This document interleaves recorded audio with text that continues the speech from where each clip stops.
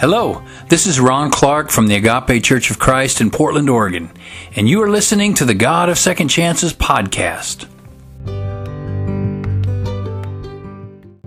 Welcome back, searching for hope in ancient stories, the God of Second Chances podcast. We're glad that you're back. We've been doing the first 6 lessons as kind of a test case in this series. Our goal is to make these, first of all, available for free, even though you may have to pay for the platform where you're listening to them. But also we wanted to make these for English as second language learners. Many of those that we know who are on foreign countries, on the mission field, as we say, who are translating these lessons for their congregations, their friends, their family, those around. But they're also available for anyone. We'll go a little slower than we would normally, but that's because we know people are trying to process this and translating this into another language. These test cases are designed to get feedback. We want to make sure that you're able to let us know what we need to do better. We want to keep them to 15 to 25 minutes, and so they're short lessons because we know that it takes a lot of work to translate those.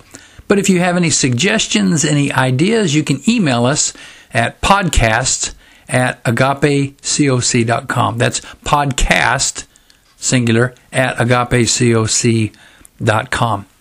We've been doing a series in the beginning of the Hebrew Bible, the first book. We call it Genesis, but it's also known as Bereshit, meaning the creation or creations.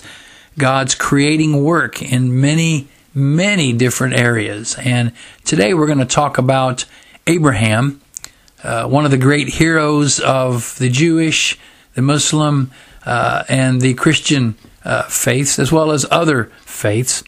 Abraham was a man who was called in a very advanced city for his day, the city of Ur. They had sewer systems and in some places running water, from what I understand. While Ur may not have been much like the cities that we live in today, it was for his time technologically advanced. And Abraham was called out to be a shepherd, a nomad, a wanderer. And this call came through faith. For many ancient texts in the ancient world, the Sumerian, Mesopotamian, the Hittite even, there were stories of a God who got a little self-centered and tried to gather people out to themselves. Usually it was a male God to himself, and then the people and the God were destroyed. So you can imagine when one God that you've never met calls you out and you leave, it is not just a matter of conviction, it's a matter of faith, both in your spiritual walk as well as your physical walk in your family. So let's turn to Genesis 12, and we're going to listen to the God of second chances and find hope in this ancient biblical story. Welcome back. As we've been discussing through our past lessons, we're not going to read every verse. We want you to do that. We want you to maybe stop this lesson and translate that or read that. But most importantly, we want to just highlight on some important themes as you do your own personal study and your own work within a group. And today we're looking at Genesis 12:1, and I want to start with 1 through 3 because I think that captures some very important points. Chapter 12:1, Yahweh had said to Abraham, "Leave your country, your people, and your father's household, and go to the land I will show you. I will make you into a great nation. I will bless you. I will make your name great, and you will be a blessing. I will bless those who bless you, and whoever curses you I will curse, and all peoples on earth will be blessed through you." And if you notice, Abraham left as Yahweh had told him, and he took his family. Now, it's interesting when we read this text, the end of chapter 11, we talked about the Tower of Babel in the beginning in the last lesson, and then there's this list of all of these people who are of the Shemites, the Semites, who Abraham comes from, the Jews come from, the Semitic people, as we know that you may have heard of the term anti-Semitism, which is racism against Semitic people, Middle Eastern people, Jews. That's where this comes from, Semitic, or Shem, one of the sons of Noah. If you notice at the end of 11, it just simply says that Abram was called and he left with his father. But in chapter 12, there's a little bit of motivation behind that. And it's interesting because we learn some points from this early stage with Abraham. First of all, Abraham's journey, or Abram's journey, begins with a call. God called him out of the city. Now in chapter 11, they kind of go out with their possessions and they settle, and the father dies, and then they work their way around to finally leaving. But Genesis 12 kind of captures this as the idea of a calling. God called them. And this was the first step in Abraham's movement and his journey. He was called by God. To be called is the idea that God's word, either directly, we don't know if it's speaking directly to him or through another prophet or through a priest. It doesn't tell us. It just simply says that there was a message, a calling that came to God, or to Abram, and Abram responded. I liked watching the Ted Turner class movies when they did some of these Bible stories, and when God would speak, it would be in the language of the person or the character, and I thought that was pretty interesting. We don't know how the call came. Sometimes on the television shows we have the deep voice, Abram, and maybe I don't know. But the point is, there was a call, a word, a message, and it came to Abram. The second point is this call was fueled, or the kind of the catalyst for this call was the promise. I will make you a great nation. I'll bless you. I'll make your name great. You'll be a blessing. I'll bless those who bless you. Whoever curses you, I'll curse, and all the peoples on earth will be blessed through you. This is how God operates. God doesn't just call people to do something completely out of the realm of their own existence and then abandons them. God offers a promise. God calls and then promises to bless. And I think that's important. First of all, in the ancient world, covenants were always two-sided. A covenant was a relationship. One person would offer something, and then the people were to respond. When God works with people, God expects a response. God expects people to receive what's being given. But God always offers first. God blesses first. God gives a covenant first. God initiates relationship first. And in this case, while God called Abraham, God also offered this blessing, this response. It wasn't just take a step of faith and I'll tell you what I'm going to do later. There was an upfront blessing. You respond and I'll bless you. I'll care for you. I'll make you a great nation. And you begin to see this journey, which is the third point. There's the journey. And we have several chapters. We'll only look at a few stories and do a few lessons here in Abraham's life. But it really comes down to these three things. When God calls Abraham or asks Abraham to do something, there's a promise, there's a blessing there, and then there's the response or the journey. And so relationships tend to work that way, at least in the biblical context. It doesn't all fall on God's shoulders. There is a response. And what we see with Abraham is that there is the call, there is the promise, and then there's the journey or the response. And the journey is, what I think one of the most interesting parts of this narrative. Because in the journey, Abraham makes mistakes. You'll read later on, he goes to Egypt. There's a famine and he goes to Egypt. God didn't tell him to go to Egypt, but he went. And what happens? He has to lie to Pharaoh about Sarah. And yes, he lied. He picks up Hagar. And then later on, Sarah wants to have a child through Hagar. God didn't tell him to do this, but he does it. And what does God do? God still continues to work with him. It's not to say that, we intentionally sin against God. What it's to say is that the journey is the interesting process many times of our life of faith. It's a struggle. It's a fight. It's joy. There's a war or two that Abraham's going to win. There's going to be a donation made by Melchizedek, and he's not going to take it. There's a blessing by Melchizedek. There's going to be, he's going to have to deal with his son. He's going to have to bargain with God. We'll talk about that later. But the journey is this constant work in Abram's life to be faithful to God.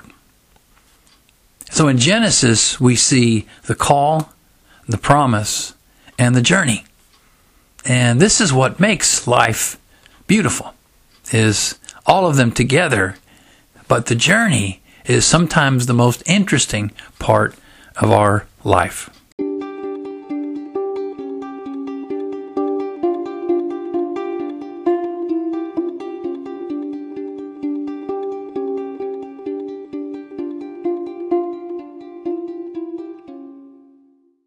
Welcome back. As we look at the God of second chances in this story, I mentioned the three parts, the call, the promise or the covenant or the oath, and the journey. And you begin to see this through much of Abram's life. But I want to leave Abram for just a moment to say that there were another group of people who read this story. The Jewish people, the people of Judea, and we sometimes use, who were taken captive into Babylonian exile because of their disobedience to God. They had turned their back on God, they had been unfaithful, and so the Babylonians came in and actually destroyed the city and took most of the Jewish individuals, the Judeans, off to Babylon. The people of Israel, the northern kingdom, the 10 tribes, were already taken quite a few decades before to Assyria.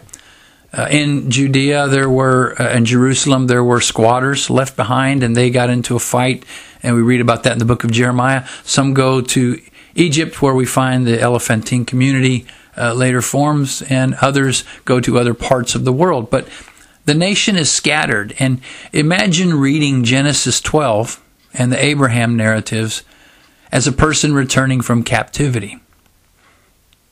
It's interesting that in Isaiah chapter 40, the prophet says, "Comfort, comfort my people, says your God.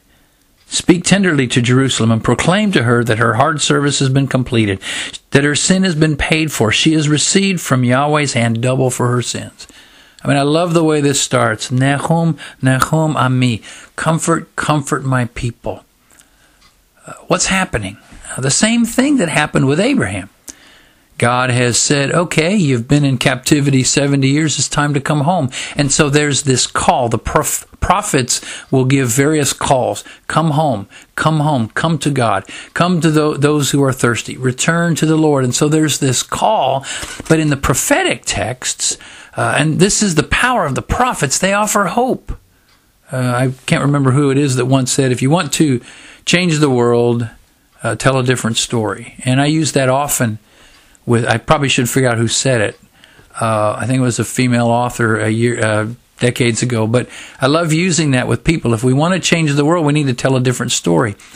The prophets told a different story. They called the people of Israel back home, and it was fueled by a praise. You'll come home and I'll do this. You'll come home and I'll do this. We'll create a new covenant. We'll have a new heavens and the new earth. I will pour my spirit on you. And so there again, God was calling, and then God was offering. The catalyst was the promise. I will bless you. I will care for you. You'll come back. You'll be able to worship on my holy mountain. We'll rebuild the temple. And then you had the journey. That was the people's response. And they traveled a long way to come back to Jerusalem. They struggled. They wandered. They, like Abraham, had a difficult time being faithful. But the 3 points are still the same. God called them. God offered a promise, and they journeyed.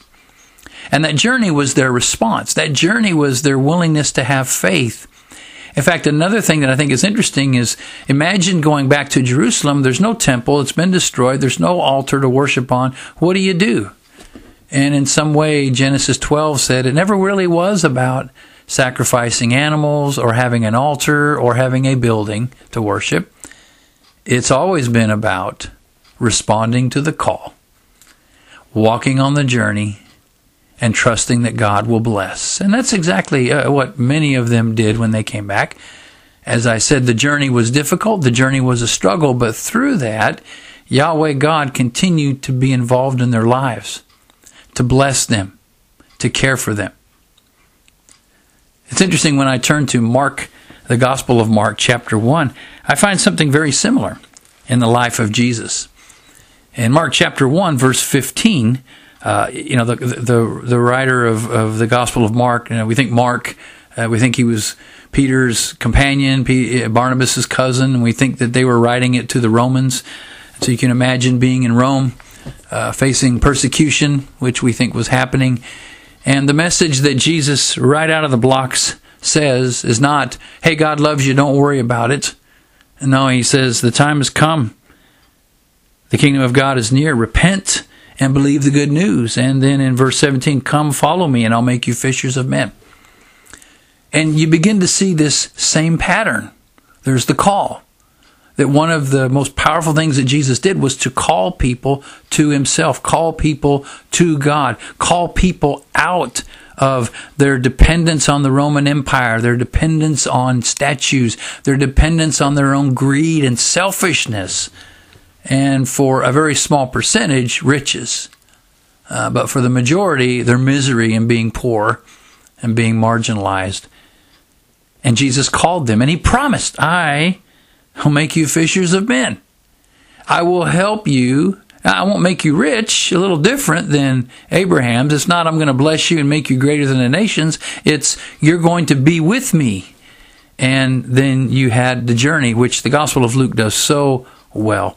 This long journey of the disciples for 3 years walking with Jesus. And what did they do? They responded to the call. They believed in the promise, and they had the journey, and that was their response. And so we see this pattern throughout the Bible, that God calls, that God promises and offers support.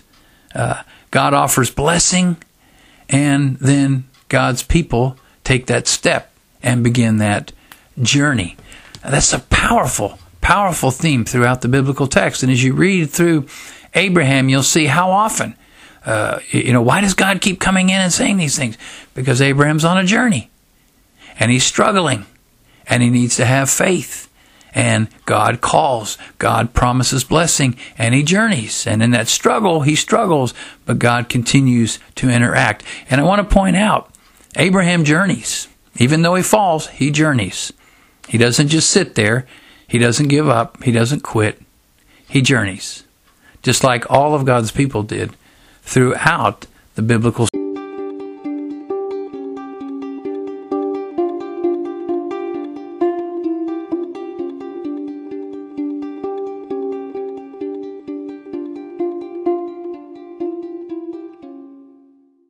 Welcome back to the God of Second Chances.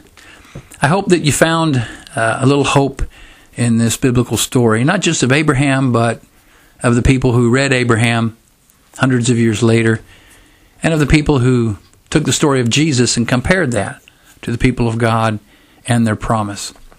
As I mentioned, the three themes are really important. First of all, there's the call. Secondly, the catalyst is the promise, the blessings that God offers. And then there's the journey, which is our response. I don't know where you are as you're listening to this. I don't know where you are in location. I don't know where you are in your walk with God, both spiritually or physically. I don't know much about who you are or your faith, and you're welcome to always let me know, and let me know if these are reaching you. But I want you to realize that these 3 points are just as important today as they were many millennia. First of all, Jesus calls all people. I often tell people that Jesus sends out friend requests, and not everybody accepts it. Some people don't want to accept the friend request because they don't want Jesus getting in. I don't want his Facebook page coming up every time I open it up, or I don't want my people seeing, my friends seeing that I'm friends with him, or I don't accept it because he's going to call me to do things I don't want to do, or I don't want him seeing stuff I do. I mean, Jesus sends out friend requests, and not everybody accepts them. Jesus, just like God, always offers a call. Come and follow me. I think sometimes we feel that all Jesus says is God loves you, and that is what he says, but most importantly, he does what he's always done. He offers a call. He sends an invite. He sends out a friend request. And he promises to bless. He offers a blessing. He offers protection spiritually. He doesn't promise that we're going to make a lot of money. He doesn't promise that we're not going to face persecution. He doesn't promise that we're going to be well known. He doesn't promise that we're going to be, have the best cars, the best house. I think we live in a world that is looking for that, and that is why many are not accepting his friend request. Jesus simply promises to give us eternal life. He promises to be with us. He promises to stand with us. He promises not to abandon us. He offers hope with that call. And he offers a promise. But the third part is the hard one. As Christians, we have a journey. As followers of Jesus, we follow a journey. Sometimes we mess up. Sometimes we go off the wrong path. But what's important is getting back on the road and walking and following Jesus. And like Abraham, we go places we weren't expected to go, and we deal with that. But like Abraham, we also show obedience. As we'll look at Abraham's life, the longer he was with God, the more you saw God in him. Just like the longer we walk with Jesus, the more people see Jesus within us. And maybe you're sitting there reeling from a hangover and regretting what you did last night, or you did this morning, or you just did a little bit ago. Maybe you lost your job because you took some things that weren't supposed to, and you moved money in accounts that weren't supposed to be moved. Maybe you took bribes for what many people have to work hard to get, and you took bribes to give people opportunities that others who work hard aren't getting. Maybe you walked away from church because you got tired of it, or you wanted to sleep in on Sunday morning. Maybe you were hurt by God's people, and you were on the journey, and there were people that did things to you, and I can't imagine how awful they must be, and so you lost your way. Maybe you blamed God. I don't know where you are today, but I think if you go back through the story and ask, is God calling me? I believe that God's always calling you. I believe that Jesus offers the invitation constantly. Jesus sends out friend requests. And maybe be a good idea to go through your folder and look and see, hey, there's Jesus' friend request. I can do that on my Facebook page. I can click things, and it'll say friend request and people you might know. And sometimes I look back and think, man, I should take that friend request. It's important. Or I meet them, the individuals face to face, and say, yeah, I should have taken that. And Jesus sent you a friend request. Have you been willing to take it? He promises to bless you. He promises to be with you. He promises to walk with you. But you got to be on the journey. Part of that journey is being in a group, in a community that's also on that journey. When we journey together, we begin to see the blessings and experience those blessings. Some people on the journey mess up, but what's important is we find others on the journey who are serious like we are.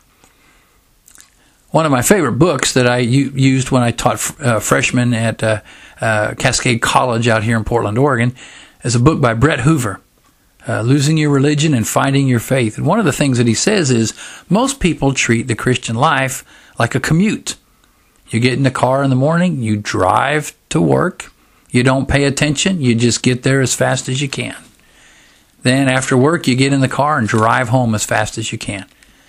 Many people see the Christian life that way. I'm just trying to get to heaven. I'm driving as fast as I can on the highways, not looking around, not getting lost. Others, Brett Hoover mentions, are on a road trip. A road trip, getting to the destination can be just as fun as being there. So we take our time, we pick up people, we enjoy the trip. And we're going to get there, but the point is, we're not in a hurry. I don't know why people are in such a hurry to get to heaven. I think sometimes we forget that we are on a road trip. We don't know when we're going to get there. Who can we pick up along the way? What greasy diner can we eat at? What crazy store can we go and get pictures at? Or what people can we talk to when we're getting gas, eating at a restaurant, staying in a hotel or a campground? The Christian life is a road trip. And on that journey, we begin to see the call and the promises of God and how they can bless us. I'm Ron Clark, and this is the God of Second Chances podcast. We'd love to hear from you. If you have any comments or thoughts or prayer requests, you can email us at podcast@agapecoc.com. You can also visit our website, agapecoc.com/podcast, singular, and you can go on there and you can see some of the platforms that we offer this. Most importantly, I want to encourage you to go in peace, love God, serve others, and remember the God of second chances.